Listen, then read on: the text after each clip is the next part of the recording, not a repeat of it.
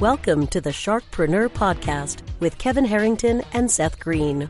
Kevin Harrington is the inventor of the infomercial, one of the original sharks from the hit TV show Shark Tank, and has generated over $5 billion in TV and digital direct response sales.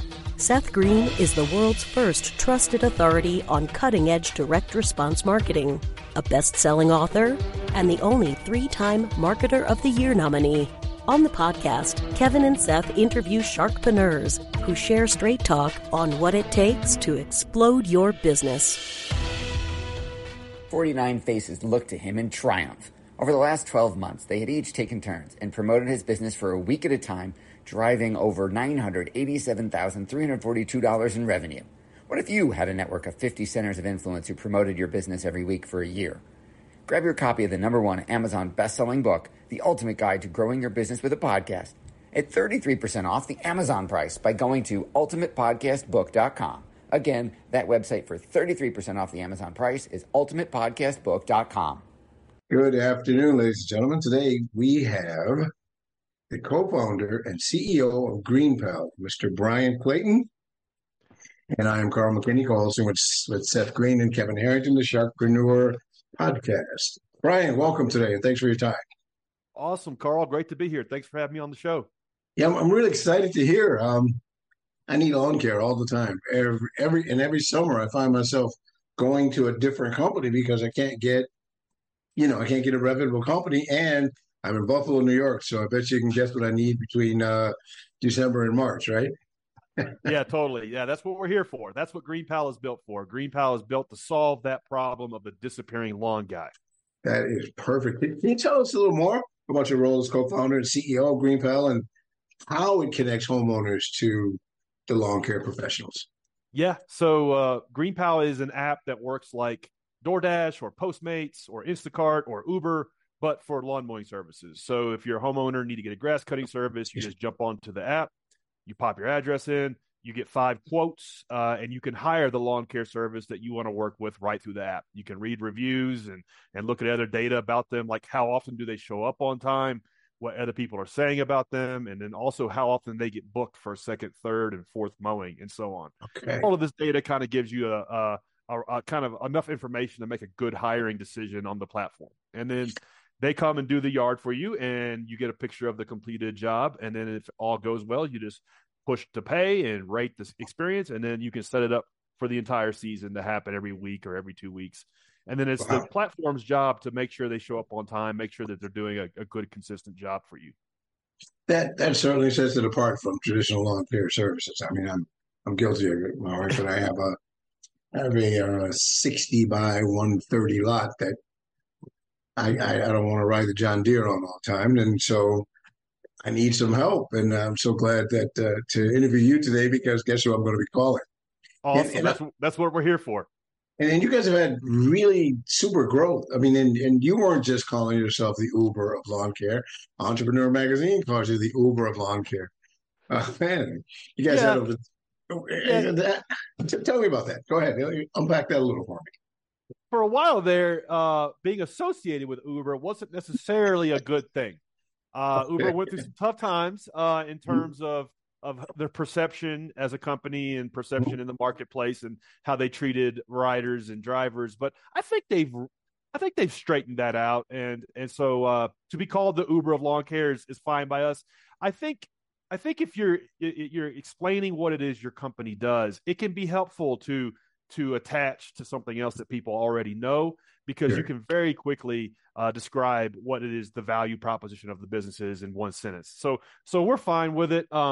These days there's many services that work like this, like an Instacart, like a DoorDash, like Uber, like Airbnb. When we first got started 10 years ago, there weren't. There weren't many services where you could push a button on your phone and magic happened. Something happened in the real world. So we were kind of one of the first to bring this chore of lawn mowing into the new world, into the digital world. And I think it's still day one. I think as time goes on, we'll still be looking to our phone to push a button and get stuff done. Well, listen, you've grown 300,000 active users and thousands of daily transactions. Tell us about the challenges and opportunities you've encountered Yeah, scaling and growing that much. the first 5-6 years of starting this business were really, really, really tough because when you're getting a marketplace going, you're connecting buyers and sellers. So you have to get both of them onto the platform at the same time. And then you also have to do that in every city and town. And it's not like every city, it's every community Okay. around the city. So, take any city, any major city, like Atlanta. When we launched Atlanta, we didn't have to launch Atlanta. We had to launch Riverdale, Alpharetta, Brookfield, Smyrna, all of the towns around Atlanta, Okay. one by one. Is we had to recruit the vendors onto the Wow. platform and then market the platform to the consumers and spark those connections between the two. So that was one of the main challenges when we first got started. Now that we've got a little bit of momentum, 300,000 people give or take using the app. We're trying to get to 1 million people using it. We feel like we can get there in a few years. Now the challenges are a little different. It's how do we at scale make decisions and make bets that are going to pay off, and how do we figure out new ways to market to consumers that we aren't already good at. And so that's part of the challenge now as we approach 1 million people. New marketing. We're all struggling with that one. Yeah, Hey, that's the hardest part. and that's the reason for these podcasts. That's And right. now before GreenPal, you founded Peachtree, and I guess it became one of the largest landscaping companies in Tennessee. That's I'm, right. I'm Yeah. I'm sure you took some lessons from that and applied them to GreenPal, didn't you?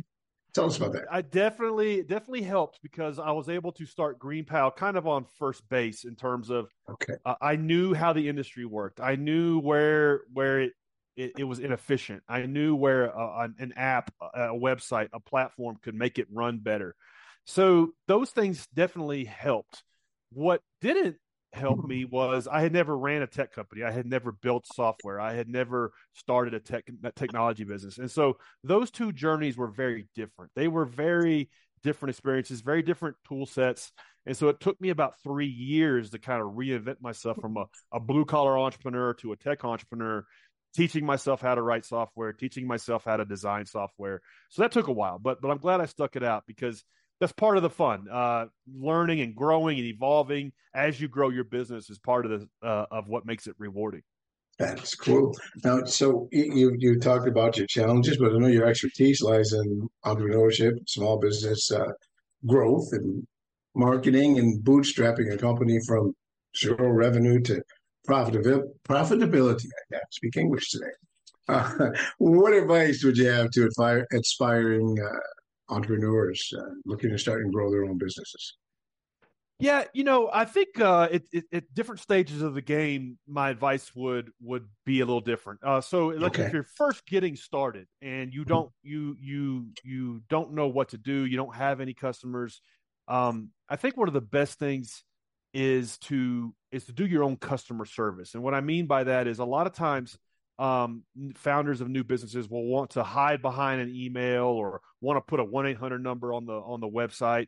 And really, that needs to be your email address. That needs to be your cell phone number because you need that customer feedback to figure out what it is you're doing that's upsetting customers, what it is that you're doing that's solving a problem for them, what they wish you would do. And so a lot of times new founders will look at customer support and customer service as kind of a have to do or as a cost.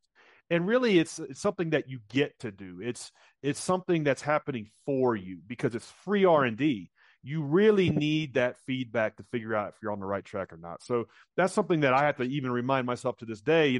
Even though we have several 100,000 people using the app, I still do at least an hour a day of customer service where I'm answering the main phone number. I'm doing the live chat Wow. because I don't ever want there to be some weird like gap between my perception and how customers view the product. Gotcha. Now I want to talk about that red S on your chest for a moment. Peachtree got up to $10 million in annual revenue before its acquisition, of course. What strategies did you use to achieve such substantial growth? I really do speak English, I promise. Well, it's a great question because a service-based business like that, a construction company, a home services company, which is kind of what it was. We did landscaping installation, we did maintenance, all sorts of things. And those types of businesses are great small businesses. They're really good to keep small and profitable. But if you want to grow them to 10, 20, 30, 50 people, 100, that company eventually got to 150 people. It's a really different ball game. It's a different journey than how you start off. And so I guess it was year 3 or 4, I realized that I wasn't in the landscaping business at all. I was in the sales business, and that I needed to spend all my time working on the sales process and working on, okay, how do we identify our customers? How do we create a value proposition that's going to solve their problems and make their life better? How do we pitch them? How do we close that business? How do we keep that business?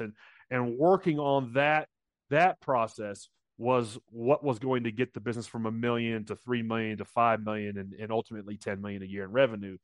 That landscaping was just kind of a side product. Really, we were in the sales business. And so it wasn't until I had that epiphany were we able to start growing the business beyond $1 million in revenue. Gotcha. So how did your experience at Peachtree influence your decision to start GreenPal, and what aspects of the landscaping industry did you intend to disrupt? Yeah, when I sold the company, I thought that was it. I was still kind of a young man. I was only 33 when I sold it, but I thought that I was just going to passively invest and kind of live the good life, I guess you could say.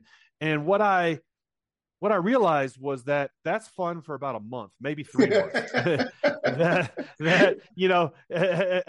after about 3 or 4 months, it starts to get existential real quick, and like the answer to the question, why do I get out of bed in the morning and why does it matter, really starts to set in. And so I started to realize, man, I need another project. I need another mission. I need another reason why it's important for me to stay sharp, and I need to get another team going, working on a common goal. And I was pretty certain. I saw what Airbnb and Uber were doing at the time, 2013, 14, and I thought somebody's going to build an app for the lawn mowing industry that I know very well. And why can't it be me? Why can't I do that? And it was kind of naivete as an asset. I didn't really know how challenging it was going to be, but recruited 2 co-founders, and we started working on the idea for what we thought GreenPal should be, that there should be an app. You should be able to push a button, get quotes, hire somebody, they do a great job, and you pay them right through the app. And as simple like as a concept as that sounds, it was actually a lot harder than I thought it was going to be. And so what I thought would take 6 months ended up taking 3 years. Okay. But we just started working on the app, and little by little making small incremental progress. We started off with 10 customers and got that to 100. And after 100 customers, we celebrated that. And then we want to get to 500 customers, and little by little inched our way to a platform that works. That's a great story. That is a great story. Now, one of the things you mentioned, going from 10 customers to 100 and 500. So customer acquisition and retention are really important in lawn care. And I think I alluded to the fact that I have a different company every summer because they're around to retain. Right. Tell me how you can help me. Tell me how you address those aspects. Yeah, it's a lot harder to. Well, I guess let me reframe it. It's easier to sell to an existing customer than it is to get a new customer. Yes. And so a lot of times, right, if you look at like your business as a bucket, and it's like you're putting water in the bucket, you want to fix the leaks in the bucket before you try to put more water in it. And so no successful business is built upon a leaky bucket, and in every successful business keeps its customers, or at least the majority of them, and so that's kind of what we spent years trying to figure out. When we first started growing and scaling, we got to 1,000 customers, and we thought, well, if 10 people or 100 people use the product in a week, we need to make 99 of them happy. And right now we're only making like 60 of them happy. And so let's spend all our time working on the 40 that are pissed off and all of the reasons why they're upset. And let's just start fixing those problems one at a time. So it could be their lawn guy showed up late. Long guy left the fence gate open. He didn't do a good job. He didn't mulch up the leaves when he got done. He didn't blow off the back patio. He didn't honor the price that he quoted. He had dull lawn mowing blades. Like I could go on and on and on and on. There's a million things that can go wrong with this service, and we set out to solve them one at a time. And we would kind of triage around the ones that were happening the most at any given time, and then we would move on to the next set of problems. And it wasn't until we started doing that we start to pick up steam, and we would get customers to kind of bank them and make a little bit of profit off of them, and use that to get more customers. And so I think every successful business at its core has to keep and hold on and retain the people that they do business with. Now you were correcting those problems from a distance. Tell us about the methodology. How did you do that? Yeah, it's a combination of several things. So when you get suppliers onto a platform like this, first you have to vet them, and you have to make sure that they're actually in the business, and you have to make sure that there's a minimum standard there. And so we start there, and you would think that would be enough, but really that's just kind of like that's just kind of like minute one of day one. Like that's just like the very beginning. Then we rigorously score them and how they are performing. And so what are the ratings they're getting on the platform? Are they showing up on the day they're supposed to? Are they following up with a customer after they get done to make sure they were happy? Are they getting hired for additional services? Are they getting hired for the whole year? Because if somebody is winning new business on GreenPal and they're the king of the one and done, that means that they probably aren't very good, because nobody wants to book them again. And so we use these signals to demote the service providers that aren't reliable and just aren't good, aren't taking this business seriously, and promote the ones that are good. And so as a consumer, you get to hire somebody who is reliable, who takes this business seriously, who is professional about their craft, and then you get to avoid the folks that just aren't taking the business seriously, who don't care to show up on time, don't care to follow up, don't care to do a great job. Let's get them somewhere. Let's send them moving on down the road somewhere else. Let's let them waste somebody else's time. But on GreenPal, you have to run your lawn mowing business in a professional way. Okay, that's great. That's good stuff, and it makes so much sense. So tell me, well, next question. Curious. Tell me about the name GreenPal. Tell me about the inspiration of that. Well, tell my audience what I'm going to listen to about the name GreenPal. So we came up with the name in about 20 minutes. Really? We were like, we got to call this something. And we had we brainstormed a bunch of names. I'm embarrassed to even think about what some of them were. But we were like, well, okay, so this is a way to pay your lawn mowing guy or gal. And but we don't want it to seem like it's like we are your lawn mowing service. We connect you with your friend in the business, your pal, your bud, your buddy, like we connect you with your pal that mows your yard. And so that's how we landed on the pal part. And then the green part, this is called in the industry the green industry. And the green industry is a $99 billion industry. It's a big one. And so we were like, okay, well, we're trying to disrupt the green industry. We connect you with your pal, your buddy. So we'll call it GreenPal. And went to go get the trademark, and it was taken. So we had to buy that, and then we couldn't get the domain, and so we had to call it yourgreenpal.com. And then about 3 years ago, we were finally able to get the domain name greenpal.com. Gotcha. Well, those are the kind of challenges that entrepreneurs have, and you overcome those and many more. Let's talk about the future a little bit. What future plans or innovations can we expect from GreenPal in the coming years? Yeah, we're 10 years in. We're a 10-year overnight success, and 300,000 plus people using it. But we need to be at 1 million. We want to be in like kind of the conversation of the default way that you do this chore. And so you think about, don't go to the grocery store, or just get on Instacart, or don't use a taxi, just get an Uber, or don't get a hotel, just get an Airbnb. Like these are parts of the English language. And so GreenPal needs to be along the same lines. So Okay. just get a green pal to mow your yard. So that's what we're driving towards. We have some ideas on how to get there. A lot of it comes down to how do we market the platform better, but also we're getting better at understanding pricing around how much a lawn should cost and giving you an instant price so you can instantly book somebody rather than having to wait on quotes. And so we're working on that and a couple other things too. Cool. I'm looking forward to seeing those things. Are you nationwide? Can people get you everywhere now? Yep. Every city in the United States with over 15, 20,000 people, there's vendors on the platform that you can hire just by signing up.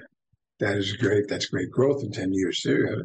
I don't think Uber or DoorDash were everywhere in 10 years. They may or may not have been, but No. they did raise a bunch of money, and we have not. So we have funded the business off of its own revenues, which makes it a little slower of a journey, but it makes it more durable, and it makes it a safer journey. Well, you've obviously done a great job and going to continue to grow, and you got a new customer signing up. Oh, I don't know when we're off of the podcast here. Awesome.